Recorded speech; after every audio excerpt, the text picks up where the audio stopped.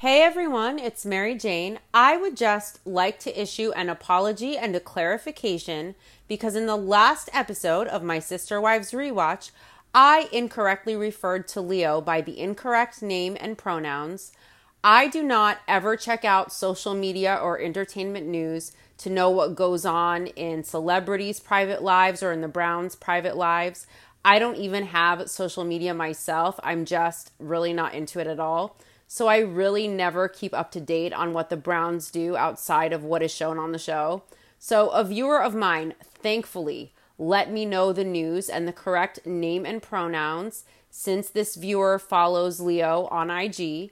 I just found that out right now, so I want to clarify and apologize, of course, and I'm very grateful for my viewer, Diana, for letting me know.